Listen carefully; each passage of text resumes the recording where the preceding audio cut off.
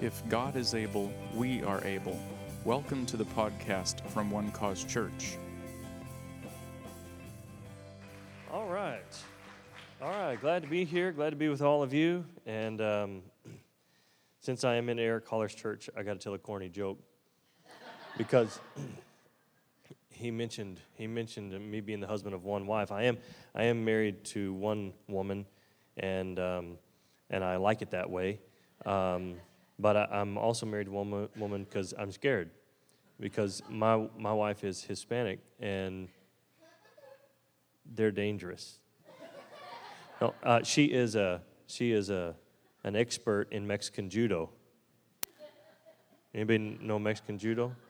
You know Mexican judo? She's an expert because you don't know if she got a knife. You don't know if she got a gun. Mm-hmm. There it is.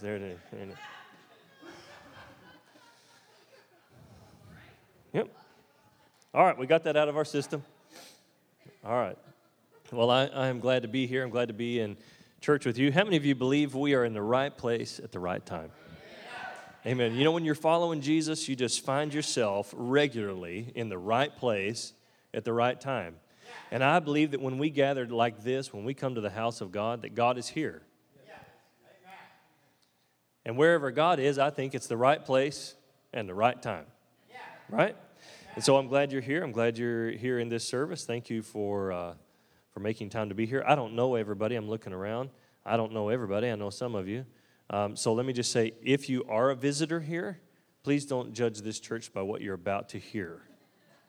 Come back and hear Pastor Eric. He's a great preacher. Don't you love your pastor? Amen. He's a good man. He's a good man. It wasn't always like the best brother, but he's a good man. All right, let's get into this. You ready to get into the Word? All right, if you have a Bible, I'm going to ask you to turn to John chapter 1. John chapter 1. We probably don't even need to turn there. I think we could all probably quote this verse of Scripture that I'm going to give to you tonight. But John chapter 1. John chapter 1. I'm going to read verse 1, John chapter 1, verse 1. But before I do, I want to pray. Shall we pray? I mean, we are in church. It's a good idea to pray. Let's do that now. Heavenly Father, I thank you, Lord, for this evening. Lord, I thank you for this time that you've blessed us with. I thank you, Lord, for these beautiful and wonderful people that are here tonight. And Lord, together as your family, Lord, we open our hearts to hear from you and to receive from you. And as Heather already prayed, Lord, we just ask for wisdom and revelation to be at work in our spirits and the eyes of our understanding to be enlightened so that we may know you better, so that we might know the exceeding riches of your inheritance in the saints, and that we may know the exceeding greatness of your power. Lord, I thank you that because your presence is here, that burdens are removed, yokes of bondage are destroyed, and your people are being set free by hearing the word. Your word also says that your word cleanses. So, Lord, I thank you that right now we're being cleansed by hearing your word. Your word says that your word brings faith. So, Lord, I thank you that tonight faith is rising in this house because of hearing your word. We thank you, Lord, for the work that you're doing in us and the work that you're going to complete in us. And we give you thanks, Lord, for your word. And we believe that because of your word, we will never be the same again. We thank you, Father, in Jesus' name. Amen. Amen. Would you just turn to your neighbor and tell your neighbor how pretty they are? Maybe say something like, boy, your teeth are extra shiny tonight. Just something nice. Find something nice to say. Wink at them, something, that's not creepy. Just something. John chapter 1. And verse 1, John chapter 1 and verse 1 says, "In the beginning was the Word, and the Word was with God, and the Word was God." The Greek word used here in this passage of Scripture for the word is the Greek word logos. The Christian writers, John and Matthew and Paul and the early church writers were actually the first ones to use the Greek word logos as word.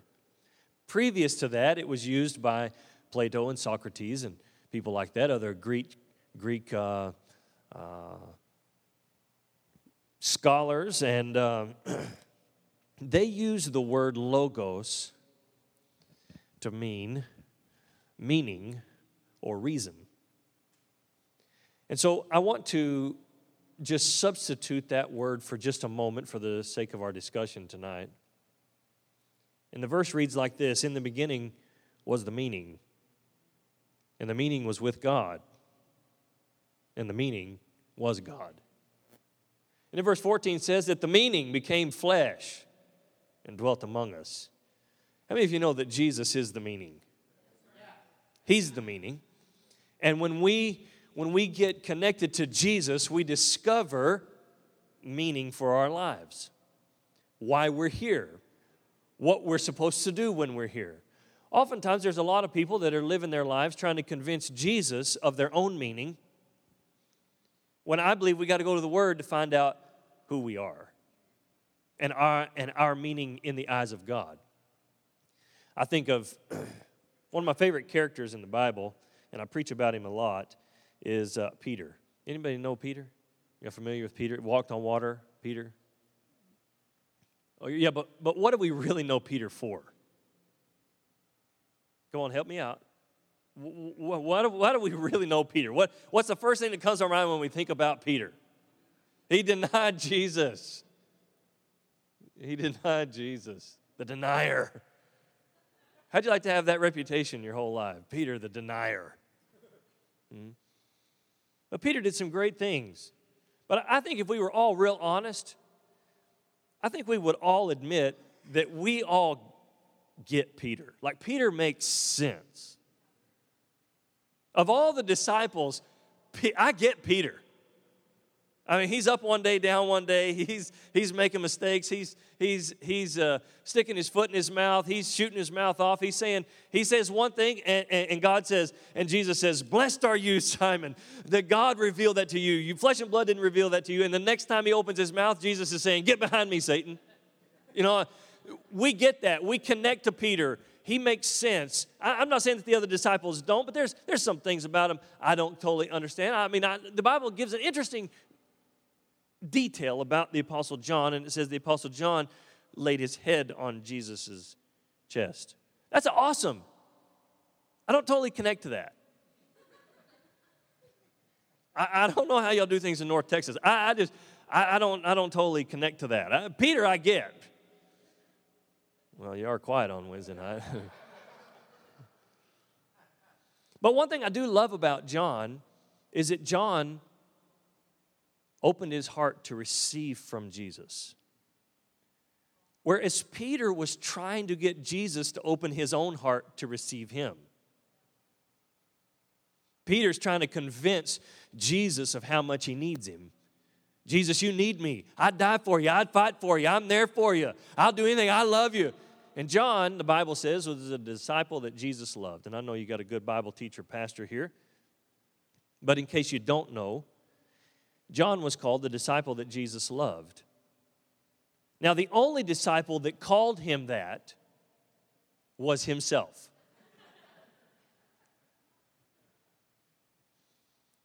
And he wasn't saying, I'm the disciple that Jesus loved more than everybody else.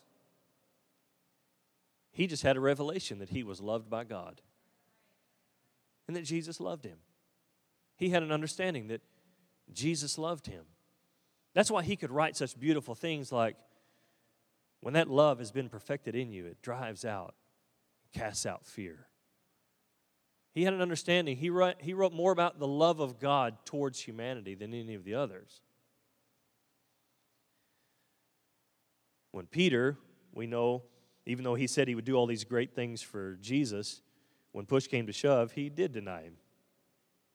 He was afraid.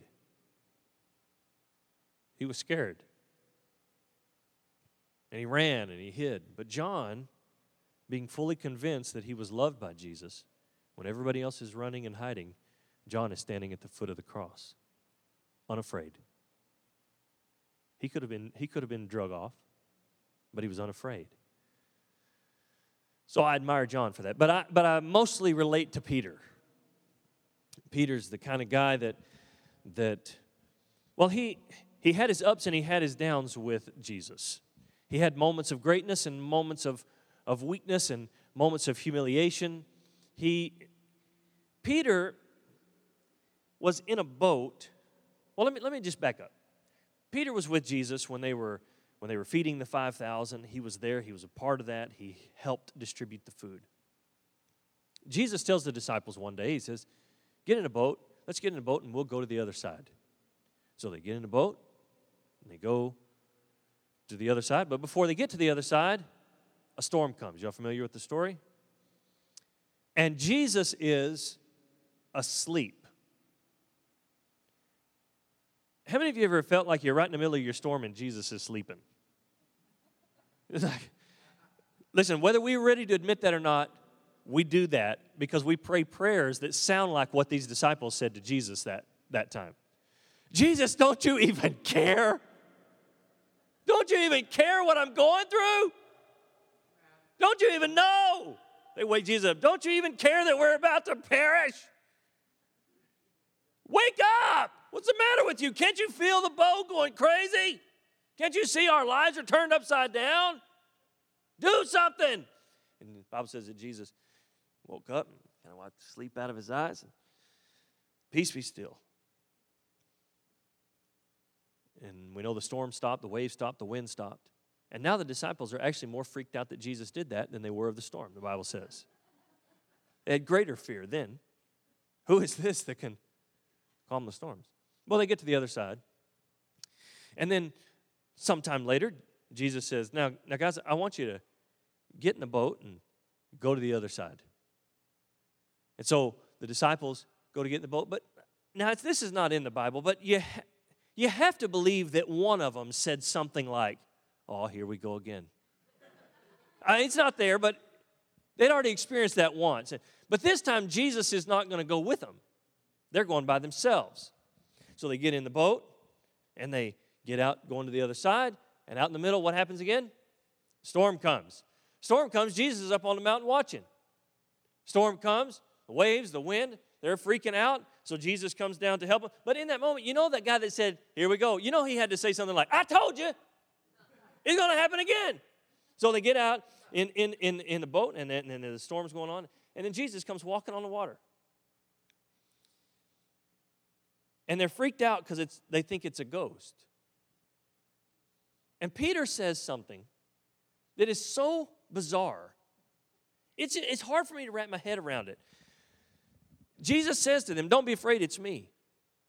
Peter says, if it really is you, then invite me to come out there on the water with you. And my question is, what if it's not Jesus?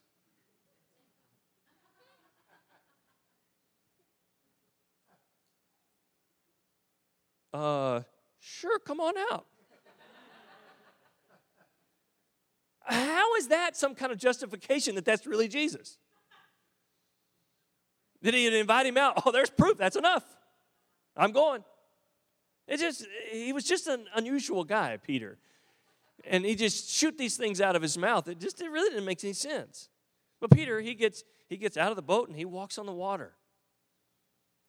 How awesome. Peter's walking on the water. He's walking on the water. We only have record of two guys doing that. Jesus and Peter.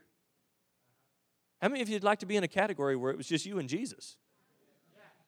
I mean, that's a pretty good group to be in. If you're going to be in a group, that's a pretty good one to be in. I mean, he could honestly say, me and Jesus got our own thing going. Nobody else can really say it, but Peter can say that. He was on the water with Jesus. Yeah. So he gets out there, and we know that he looks around and he gets afraid. And, we are awfully critical of him from this perspective. I mean, from this side of things. But I think if we would all get real honest, we all connect to Peter. We get it. We'd probably all do the same thing, make the same mistakes. do all the same things. But Jesus, the meaning, comes into their lives. And Peter he's trying to convince Jesus all along of how important he is to him. You know, Jesus, you need me. Jesus, you need me. Jesus, I'd fight for you. I'd die for you. So Jesus says, you know, I'm going to be betrayed. And the disciples didn't like that. And Peter said, no, that's not going to happen. I'm not going to allow that. All the others may forsake you, but I'm not going to forsake you. And Jesus says, well, as a matter of fact, Peter, little detail here you might need to be aware of. You are going to deny me. No, I wouldn't do that. No, you're gonna deny me 3 times, as a matter of fact. Before the rooster crows, you're going to deny me. Well, Peter didn't want to hear that. Well, then they're at the garden, you know, praying, and Jesus comes out, and there's a group that come to arrest Jesus. And Peter, being Peter, they come out to arrest Jesus, and a guy reaches out to grab him, and Peter whips out a knife and cuts the guy's ear off. My question is, Peter, you've been with Jesus for 3.5 years. Why you still got a knife? It's like, in case the miracles run dry, I got my trusty knife. I mean, Jesus has walked on water and raised the dead. You think that guy reaching over and grabbing him actually has any power to do anything to Jesus? Well, I got my knife. And I see it like this. I don't know how you see it, but when I look at it, I see Jesus' face like this. He reaches down and grabs the ear and sticks it back on the guy's head and heals him. Now, when I think about the guy that had his ear cut off and Jesus healed him, I come to arrest Jesus. My ear gets cut off, and he picks it up and sticks it back on my head, and I'm healed. I think I might have said something like, you know what, we can do this another day. We don't have to do this right now. But they still arrested him. I mean, there's another recording that says that they said, we're looking for Jesus, and he says, I'm he, and they all fell down. I think at that point you just give up. Just walk away. You're going to get hurt. But they still arrest him, which we know the Bible says that Jesus willingly gave himself. So Peter's been through all these experiences. He had an experience with him when he cast out a legion of demons. Y'all know that story? They come onto this island, and there's a man demon-possessed, and they've got him chained. He breaks the chains. And he has a legion of demons in him, and Jesus casts the demons out, and they go into the pigs, and the pigs run off the cliff. He saw all these powerful things.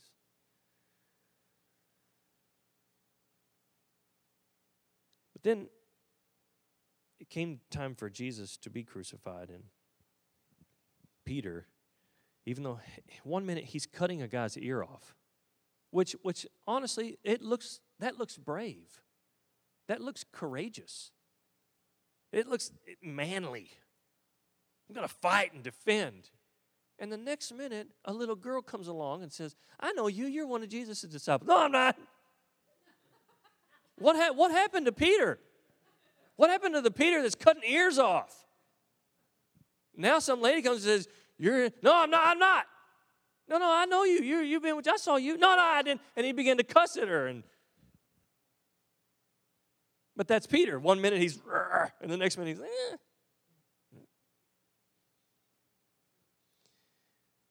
And so Jesus then he's crucified. The Bible says in Corinthians that Christ died, Christ was buried, and Christ rose from the dead.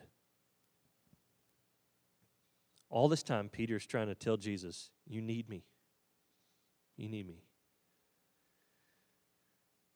And when he needed him the most, he wasn't there. And I believe that if you spend your Christian life trying to always do and convince God, that when push comes to shove, you'll find in your own effort yourself falling short.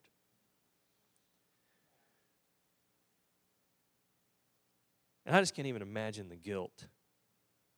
But Jesus comes back from the dead, and he meets up with Mary, and he says to Mary, he says, go tell the disciples that I'm alive. Go tell the disciples and Peter, the only one he mentioned by name. Go tell the disciples and Peter. So she goes to the house to tell him, and Peter and John, the Bible records, take off out of the house, and they go run into the tomb. Now, again, just based on my picture of Peter, manly, strong, powerful, nervy guy, and John laying his head on the chest of Jesus, I would just think that Peter would outrun him.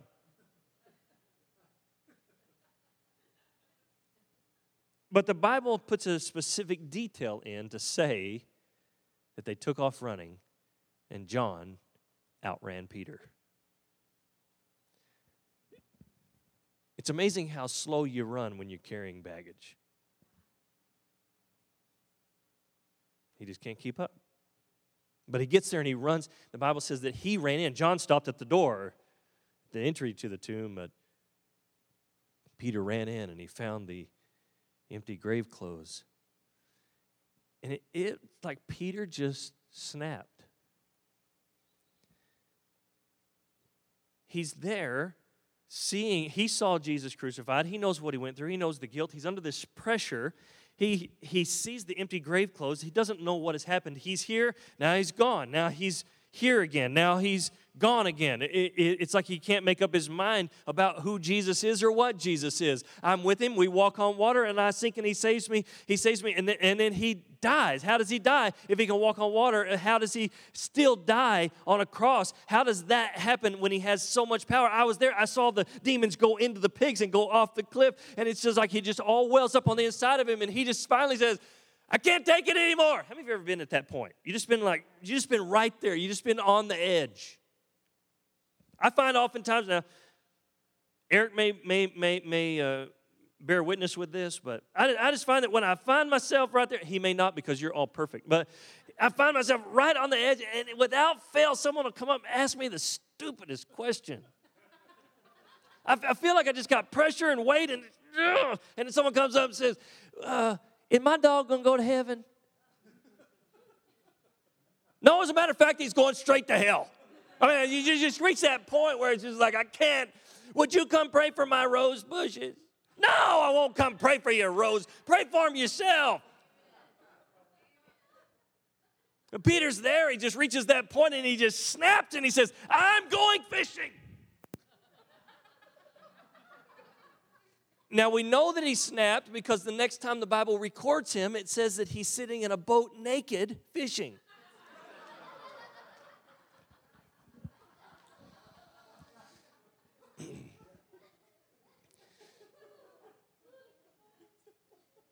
So Peter's out in the boat, he's fishing, and Jesus comes walking on the shore, builds a fire, starts cooking some fish. Here's a little sermon title for you. It's a little cheesy sermon title, but it's a good one. Jesus is cooking what you're fishing for. So, They just come out like that sometimes. But I just see Jesus on the shore. Peter's out in the water. He's got his fish. Jesus. He's trying to get that smell out there. There was an encounter that Peter had with Jesus early on. Jesus asked Peter a question. He says, did you catch any fish? Peter says, no, we didn't catch any fish. I fished all night long and toiled all night long and didn't catch any fish. And Jesus says, well, try again and do it this way. And okay, we'll do it. And the nets begin to break and the boats begin to sink because there's so much fish.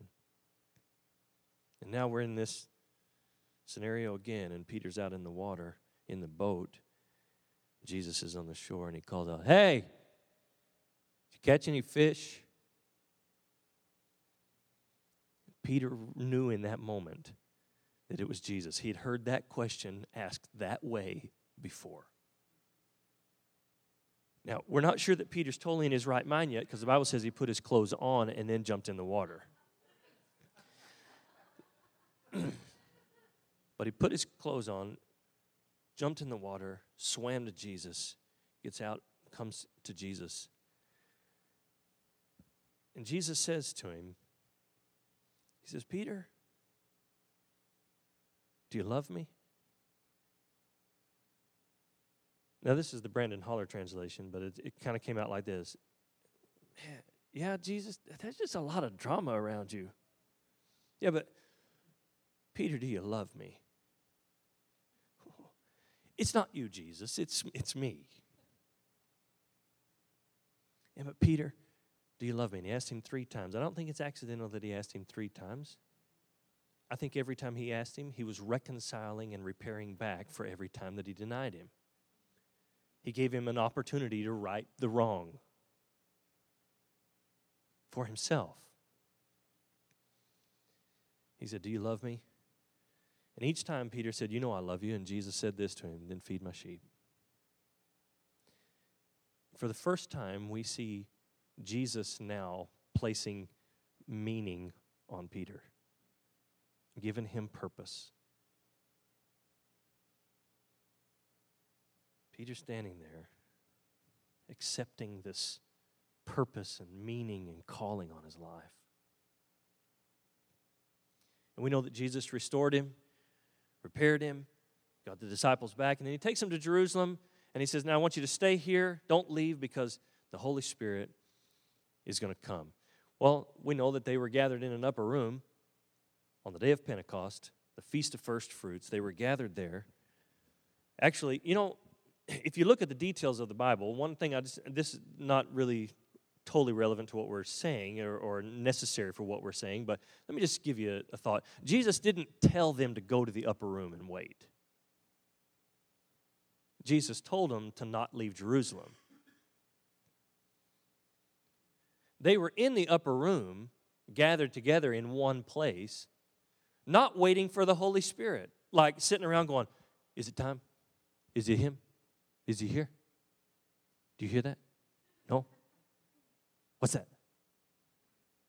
What's that? My daughter Morgan used to go, what's that? Scare us. Her first words. Where did we just be sitting in the house, eating something at the table, and Morgan would go, what's that? Just freak us out. So, that's not what they were doing. They were gathered together for the Feast of First Fruits. They were all in one place and in one accord. The reason they were all of one heart and one purpose is because they were celebrating the Feast of First Fruits together. They were there celebrating Pentecost together. They were there having a party. Wow, that's good news. You can get together and enjoy and have fun together and be in fellowship with one another and celebrating together, and God can still show up in that place. It doesn't have to be quiet and close your eyes. I remember as a kid, you're in a little Pentecostal church when I was a kid, it's like I thought I was going straight to hell if I opened my eyes when we were praying. I thought my eyes would just burn right out of my head. I don't want to open my eyes. I don't want God to get scared off. If I open my eyes, he's going to leave. I'm being a little silly, but we get into those modes. And we think it has to be a certain way all the time in order for God to do something. I think God's so much bigger than that. And they were together in Feast of First Fruits, celebrating and having a good time. And the Holy Spirit said, y'all having a good time? Let's really get the party started. And he shows up, and tongues of fire on their head, and the wind, the sound of a rushing mighty wind, and they all begin to speak in other tongues. And the people standing around said, I think they're drunk. Can I just ask you guys a question? I've had the opportunity, I don't know if it's been a great opportunity, but I've had the opportunity in my life to be around a lot of drunk people. I can't even tell you all the stories why. I've just had the experience of being around. Well, my brother and I, we played in a band, and there was just a lot of that around the places that we were playing. I can't think of one time when a person was drunk and there was wind swirling around them and fire on their head, and they're speaking in a language that they didn't know. There are lots of signs to tell that somebody's drunk, but it wasn't any of those. I'm thinking, what kind of reasoning is that? It's almost like Peter's reasoning on the boat. If you're Jesus, call me out there so I can walk on the water. I mean, they're seeing something amazing. They're speaking in languages they don't know. Fire's visibly present. Wind is blowing, and they're going, it's got to be drunk.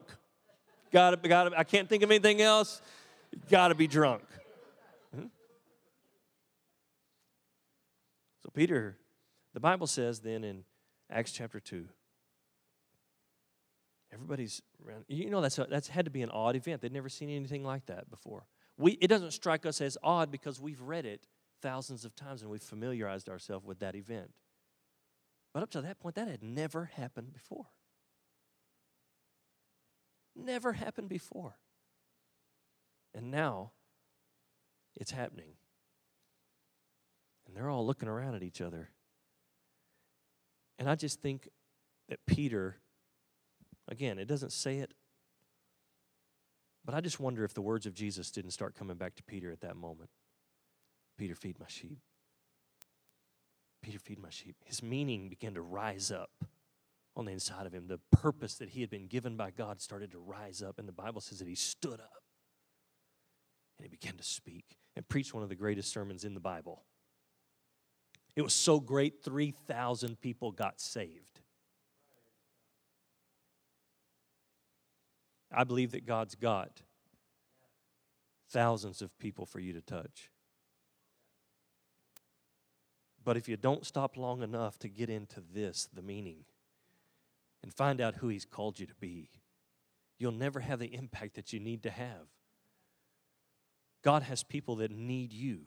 But if you're all the time trying to convince God of how important you are to Him rather than actually doing something for Him, then you'll miss all the opportunities that He has planned for you. I'm not saying it to try to guilt you or to condemn you, but I'm just saying it to wake you up. There's a meaning that God has, and it's found in His Word. And if you'll just open the Word and begin to read, you'll find things like Ephesians chapter 1 that says you are loved, you're accepted, you're chosen, and you're called by God. When you begin to believe that God in heaven, the creator of heaven and earth, has a purpose for you, it begins to change your perspective about the world around you and realize that everybody that you pass, every single person, every stranger that you pass, they need you to pass them.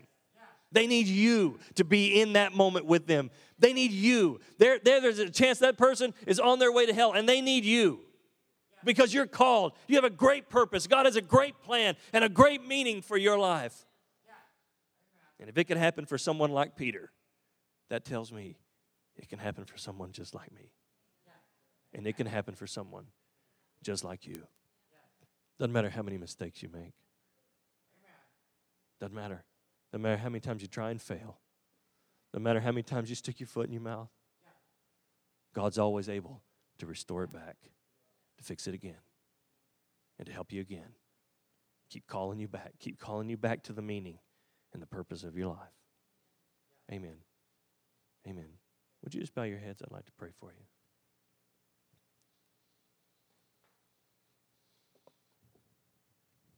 Heavenly Father, I thank you, Lord, for your word, the word that we read tonight, the word that gives us meaning, the word that gives us purpose, the word that calls us up to a higher place of understanding and revelation.